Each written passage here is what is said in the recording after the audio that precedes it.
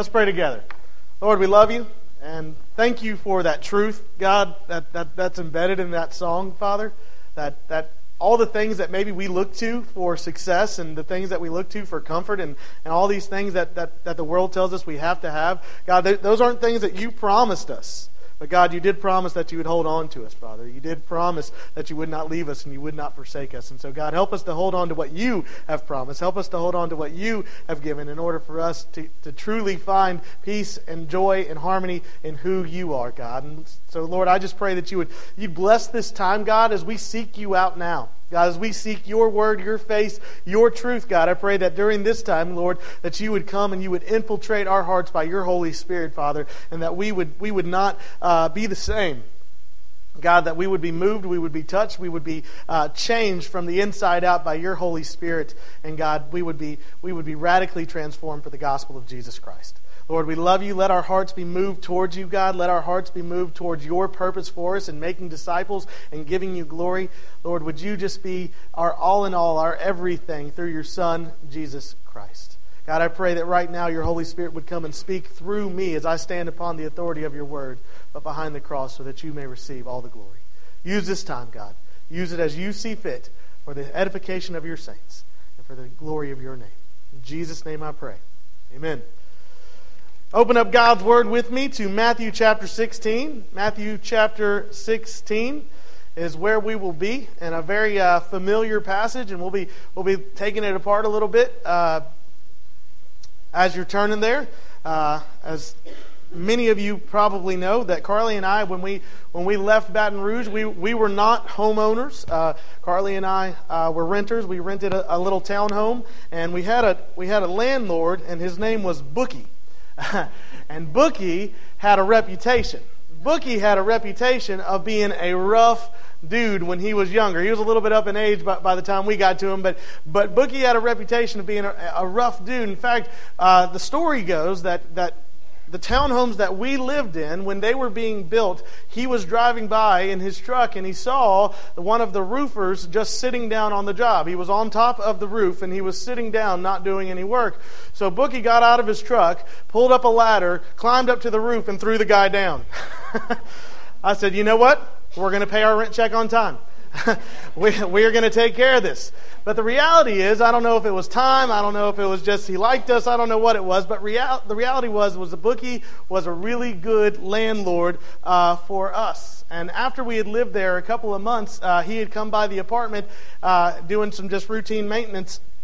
And he said, hey, I want to tell you something. I said, okay. So I went outside, and I didn't know where we were going with this conversation. And he said, I just want to let you know, in case I didn't tell you when you first moved in, I want you to feel at home here.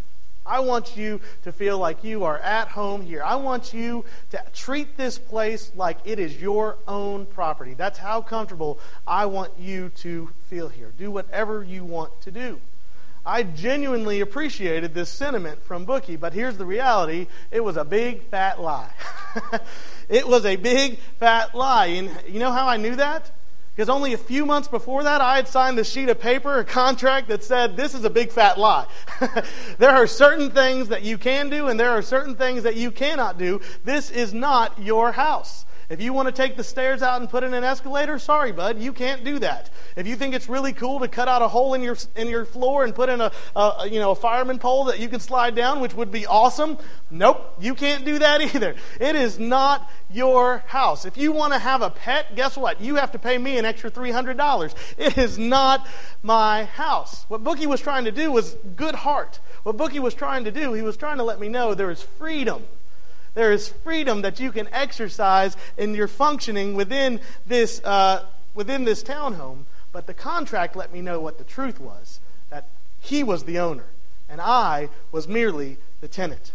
And what we're doing this morning is we're concluding our little mini-series on Christ-centeredness. And we've seen 4 different things over the last 4 weeks. We've seen that we're to be Christ-centered in our worship, and that we are to be Christ-centered in our community and our fellowship, and that we are to be Christ-centered in our serving, and we are to be Christ-centered in our sharing of Jesus Christ with others. And so what we're doing this morning is we're kind of putting the bow on it, right? We're wrapping it all together, we're tying it up, and we're just saying, Christ must be the very center of his church. He's got to be the center of the whole thing. Not segments, not parts. He's got to be the center of the whole thing. That basically means he is the owner, and we are merely the tenants. And so let us dig into God's Word real quick. Matthew chapter 16, verses 13 through 18. It said, when Jesus came to the region of Caesarea Philippi, he asked his disciples, "Who do people say the Son of Man is?" They replied, "Some say John the Baptist. Others say Elijah, and still others Jeremiah or one of the prophets." "What about you?" he asked. "Who do you say I am?" And when he says you, he is talking to the whole group. This is a plural you, okay? And Simon Peter answered, "You are the Christ, the Son of the living God." So Simon gives an answer for the whole group. He is a representative for the whole. "You are the Christ, the Son of the living God." Jesus replied, "Blessed are you, Simon, son of Jonah, for this was not revealed to you by man, but by my Father in heaven. And I tell you that you are Peter, and on this rock I will build my church, and the gates of Hades will not overcome it." Now, if you were like me, this passage has been a source of confusion for years and years and years and years and years. Because there is two very different doctrines that are taught about this passage, right? If we look at the Catholic doctrine that is taught about this passage, we first see that the Catholics hold to the idea that Peter was the first pope of the church, right? Peter was the first pope of the church, and the reason Peter was the first pope is because he was the rock on which the church was to be built. This is the theology behind what the Catholics believe, okay? And I'm pretty sure we're all familiar with this. And if you look at it, to be honest with you, as I've read it for multiple times over many years, my first inclination is they're right. A natural reading of this, once you look down at the footnotes and see that Peter means rock, then it's real easy to say, "And I tell you that you are rock, and on this rock I will build my church." It seems very obvious on a natural plain reading to say that the Catholics are right. The only problem with that is that I had been taught since I was wee little that that's not the case. That's not true. This is not what it's talking about. It's that Peter's confession is the truth upon which Jesus builds his church, right? It's the confession of Peter. But listen, I was never taught why. And so that's what I want to do here. I want to show you why we believe what we believe as opposed to maybe what the Catholics believe, okay? And here's what's going on. Jesus is using a pun. Jesus is using a pun. Now, when I think of puns, I think of one person. James Dykes. James Dykes loves to turn a pun. He can't help himself.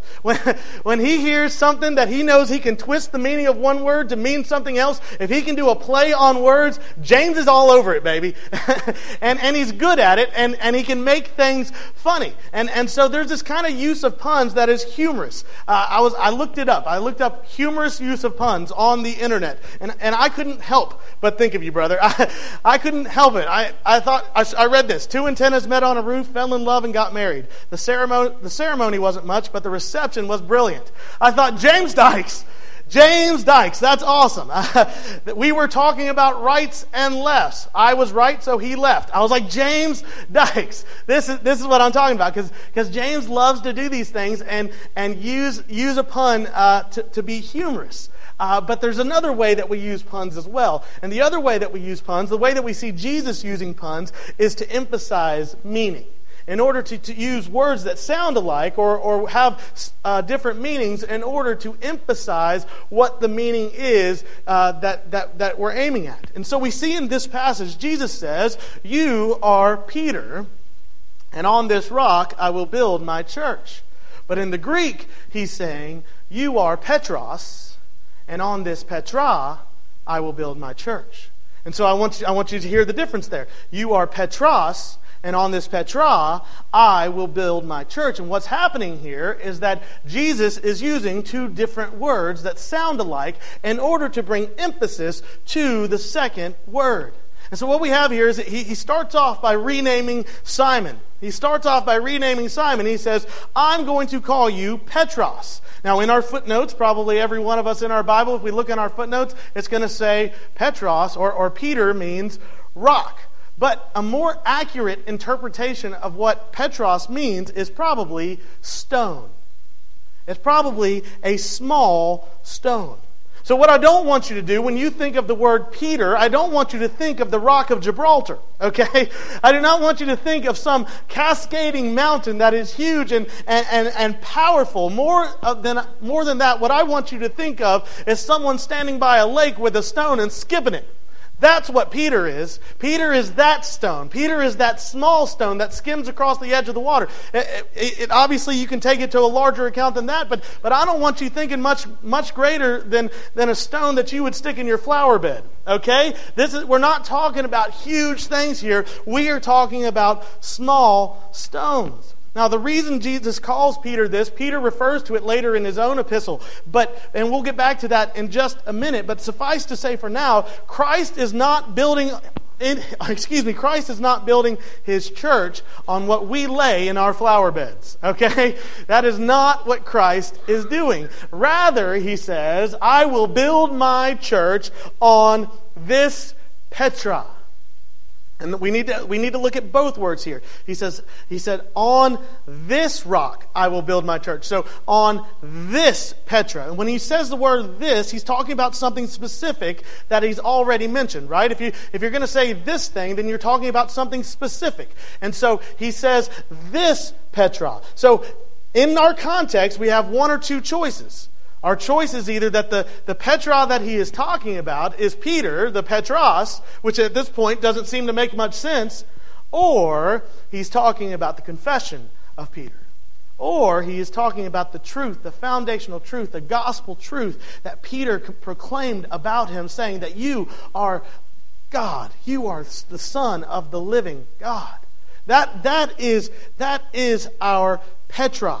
Right? Petra is now what I want you to think of as the Rock of Gibraltar, okay? If you want to go home and you want to Google Petra, there is a place in the Middle East called Petra, and it is a city that is carved into the side of a mountain. We have in our mind here a mountain, okay? Jesus said he would build his church upon this mountain.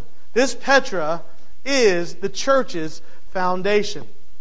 When we were going to Mexico, and doing missions over there in Reynosa, when we would go there, we would build houses. But the one thing that we made sure was done every time before we ever got down there is we would make sure that the foundation was already poured. We would make sure that there was a foundation for the house already poured before we got there, because we realized without a foundation already laid, we could not build the structure. And without the firm foundation of the gospel of Jesus Christ, the church cannot stand. The church cannot stand. Jesus is the church's foundation, because without Jesus, there is no church. So we must be careful, church. Listen, church. We must be careful not in our own desires and in our own ways grow the church of God. And not to do what we think is best for the church apart from Christ. We must build upon Christ. That is, we must build upon good theology.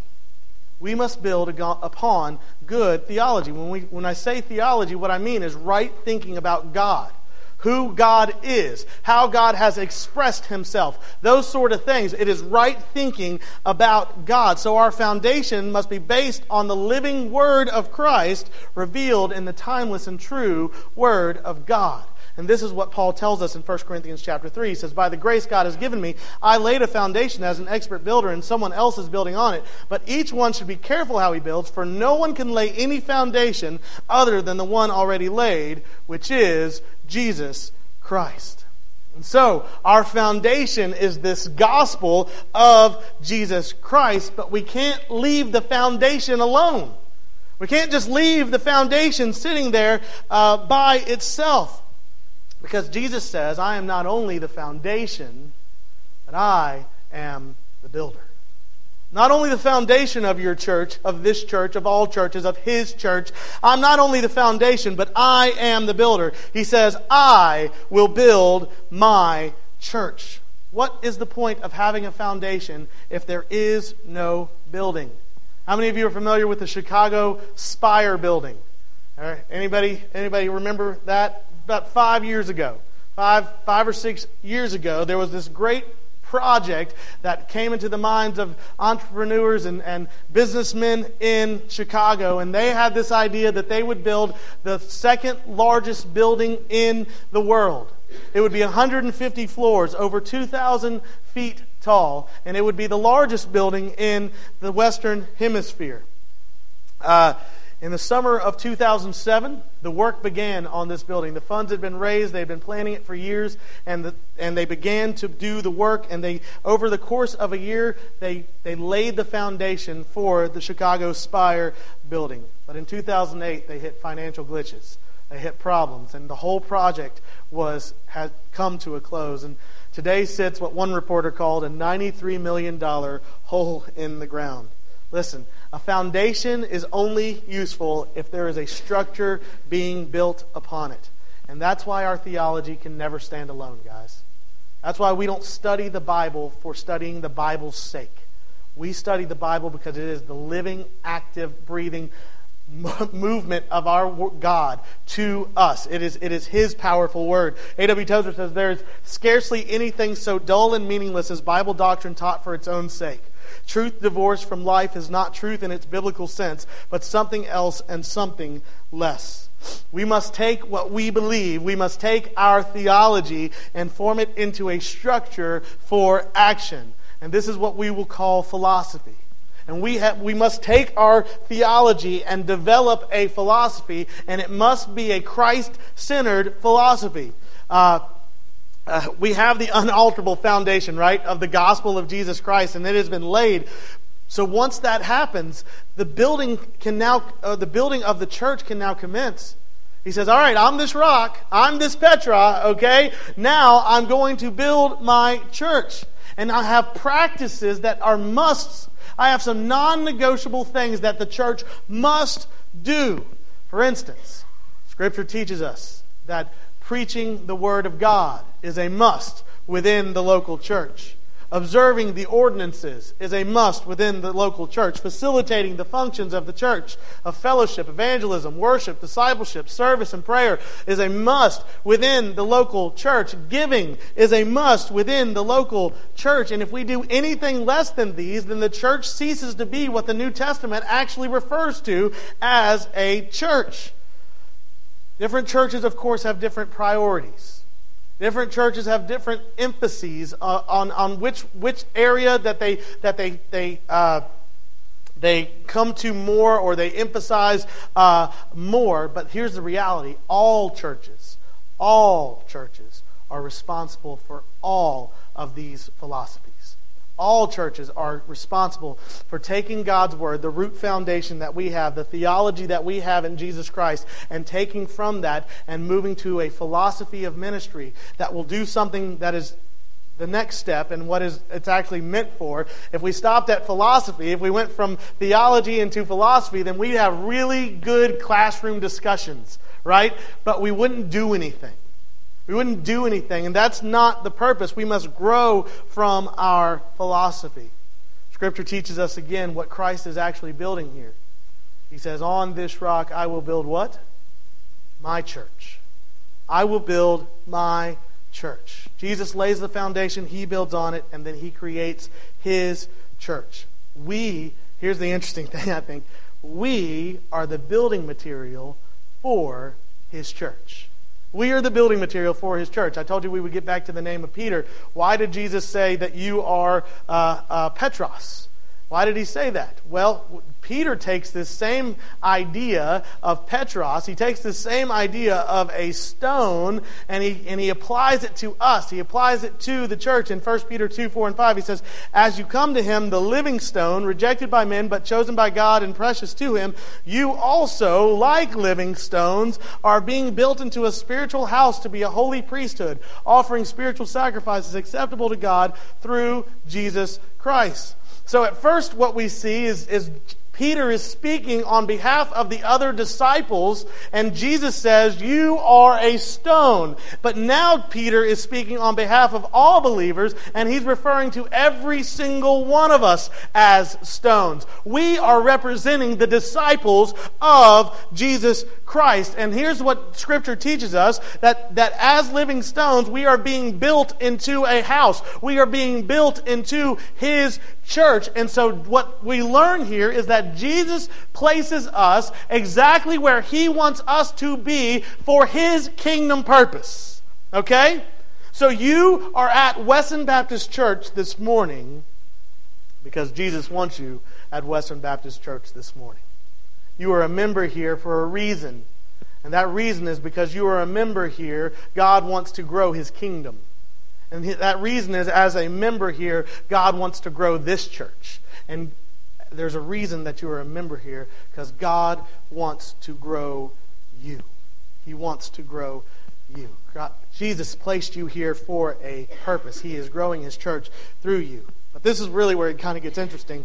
Jesus stakes claim to the church. He says, "The church is mine. It is my church." And what is the church? We just said that. Followers of Jesus Christ. So we are the church. We belong to Jesus Christ. And as those who belong to Christ, we do what He desires. We talked about that last week, that we are His ambassadors. We speak on His behalf. So as living stones, here's the thing. Here's the interesting part. As living stones, we are the ones to put a Christ-centered philosophy of ministry into practice. Here's the idea, guys. Scripture is very, very relevant for today. It is very, very relevant for today, but it will not tell us how to do our small groups. Scripture is very, very relevant for today, but it will not tell us what to preach on a week-to-week basis. Scripture is very relevant for today, but when it comes to the application of God's Word in our lives, guess what? Jesus has used us as His living stones to make that decision and go forward in freedom. And that same freedom that He offers us through His blood. Listen, guys, we have a foundation, we have a rock, and we have a builder, but we are the building. And if we do not base what we do first on His foundation and then on His commands, then we have fruitless building. We have pointless and absolutely worthless building. It's kind of like, maybe some of you are familiar with the Winchester Mansion. The Winchester Mansion is a large, large place out in California, and it was owned by the wife of the man who designed, built, and sold the Winchester rifle. Her husband died, and she went and saw a what's the word? Soothsayer, that's not the right word. Psychic, there we go. My mind just went, she went and saw a psychic, and the psychic convinced her that she was going to be haunted by the spirits of everybody who has ever been killed by a Winchester rifle. And the only way that she would be able to not be haunted by these spirits was to continuously be building on her mansion.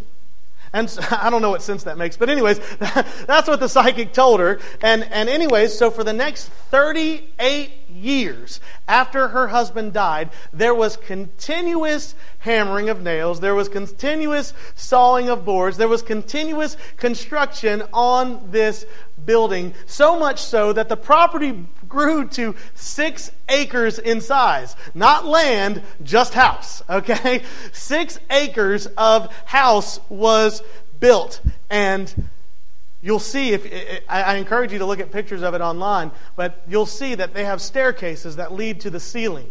They have doors that open up to walls. They have windows that open up to floors. It is just completely random, completely pointless, completely without purpose. And when we disconnect Christ-centered theology and Christ-centered philosophy from our practice, we in large part are doing the exact same thing. We're doing the exact same thing. Listen, we won't even recognize it, because you know what? We'll still have events on our calendar. We won't even recognize it because you know what? We'll still have stuff in our facilities. We won't even recognize it. You know why? Because we are still going to hand out an annual budget. But we'll just kind of be like that blind squirrel that finds a nut. You know what I'm talking about? We'll be that blind squirrel, and we'll run across that nut every once in a while, and we'll have a powerful moment. But if there is no purpose for it, it'll be just enough to keep us holding on. It'll be like that golfer who goes back because he hit one good shot in 18 holes. Yes, I'm going back because I had that one good shot. Well, listen, Jesus did not give us His power. Jesus did not give us His Spirit so that we could be a blind squirrel that finds a nut every once in a while. He wants us to live in His power. He wants us to dwell in His presence, and He wants His church to rock and roll and explode, people. Jesus wants us to look like Jesus. All right? Otherwise, we're just going through the motions. And so what we do, guys, is we put it all together. What we do is we start with theology, we move to philosophy, and then that leads us into practice. Let me just give you a few examples. Starting with theology. God is triune. He's 3 in 1, and He has perfect fellowship within Himself.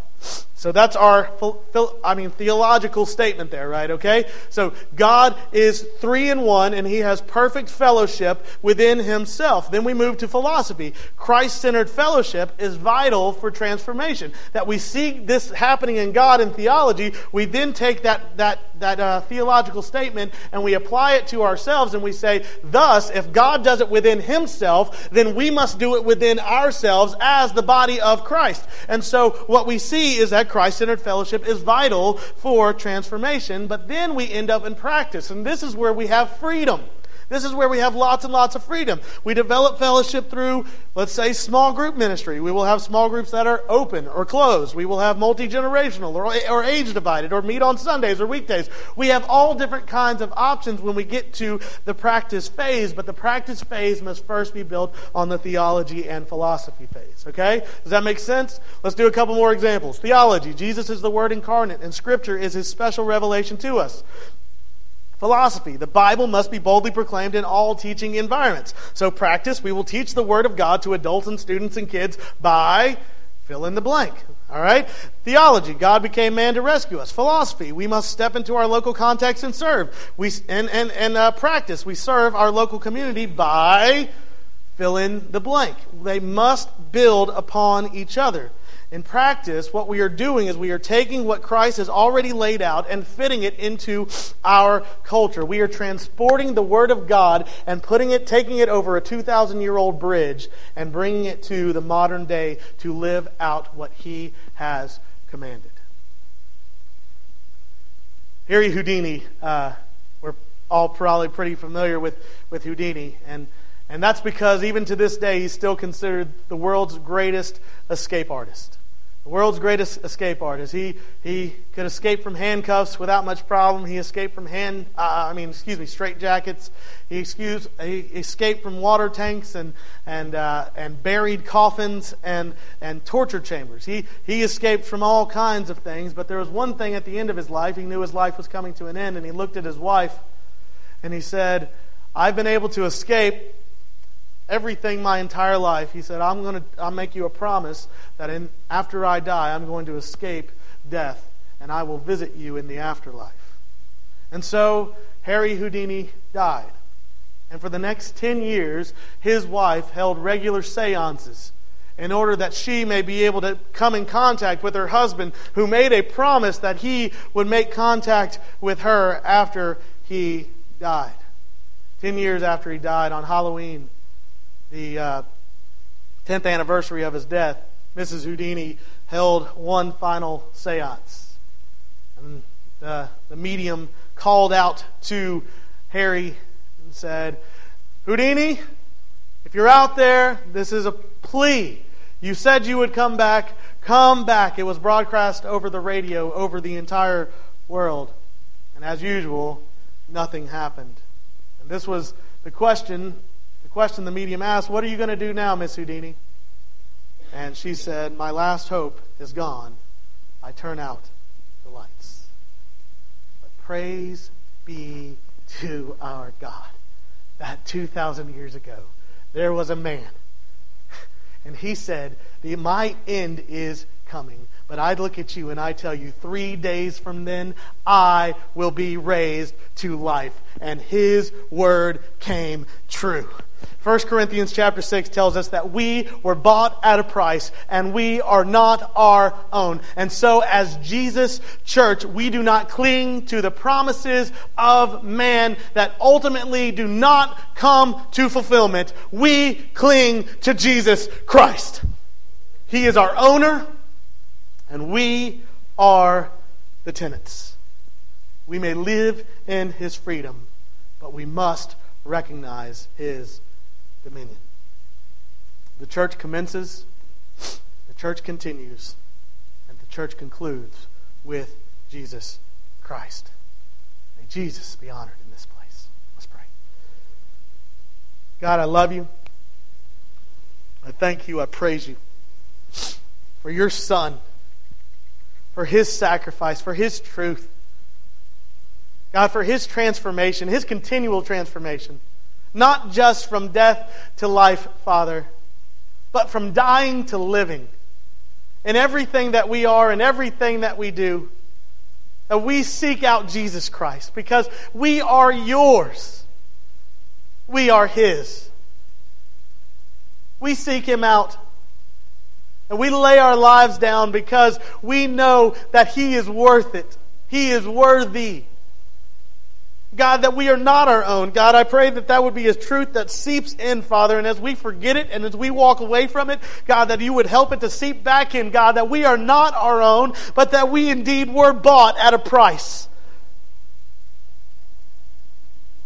So, Father, I pray in the name of Jesus, God, that we would surrender all. Lord, that we would indeed lay down everything. We would say, God, you are first. You are first in all these different areas that we talk about in church. But you are first in my life. You come before my family. You come before my country. You come before my church. It's all about you, Jesus. It's all about you. So God, where we continue to fall short, may we be transformed by the renewing of our minds to who Jesus is, what Jesus has done, and how much he loves us.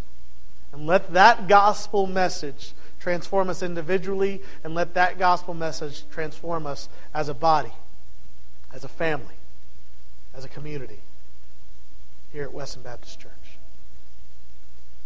God, speak to our hearts. Lord, where we have placed idols, anything and everything that we place before you, God, draw us to our knees in repentance. And God, for those in here who do not know you, for those in here who have not placed their faith in Jesus Christ, Lord, I pray that by the powerful movement of your Spirit, God, that you would come down, you would convict them of their sins, and they would turn their lives over to you. God, let this church be Christ-centered in everything.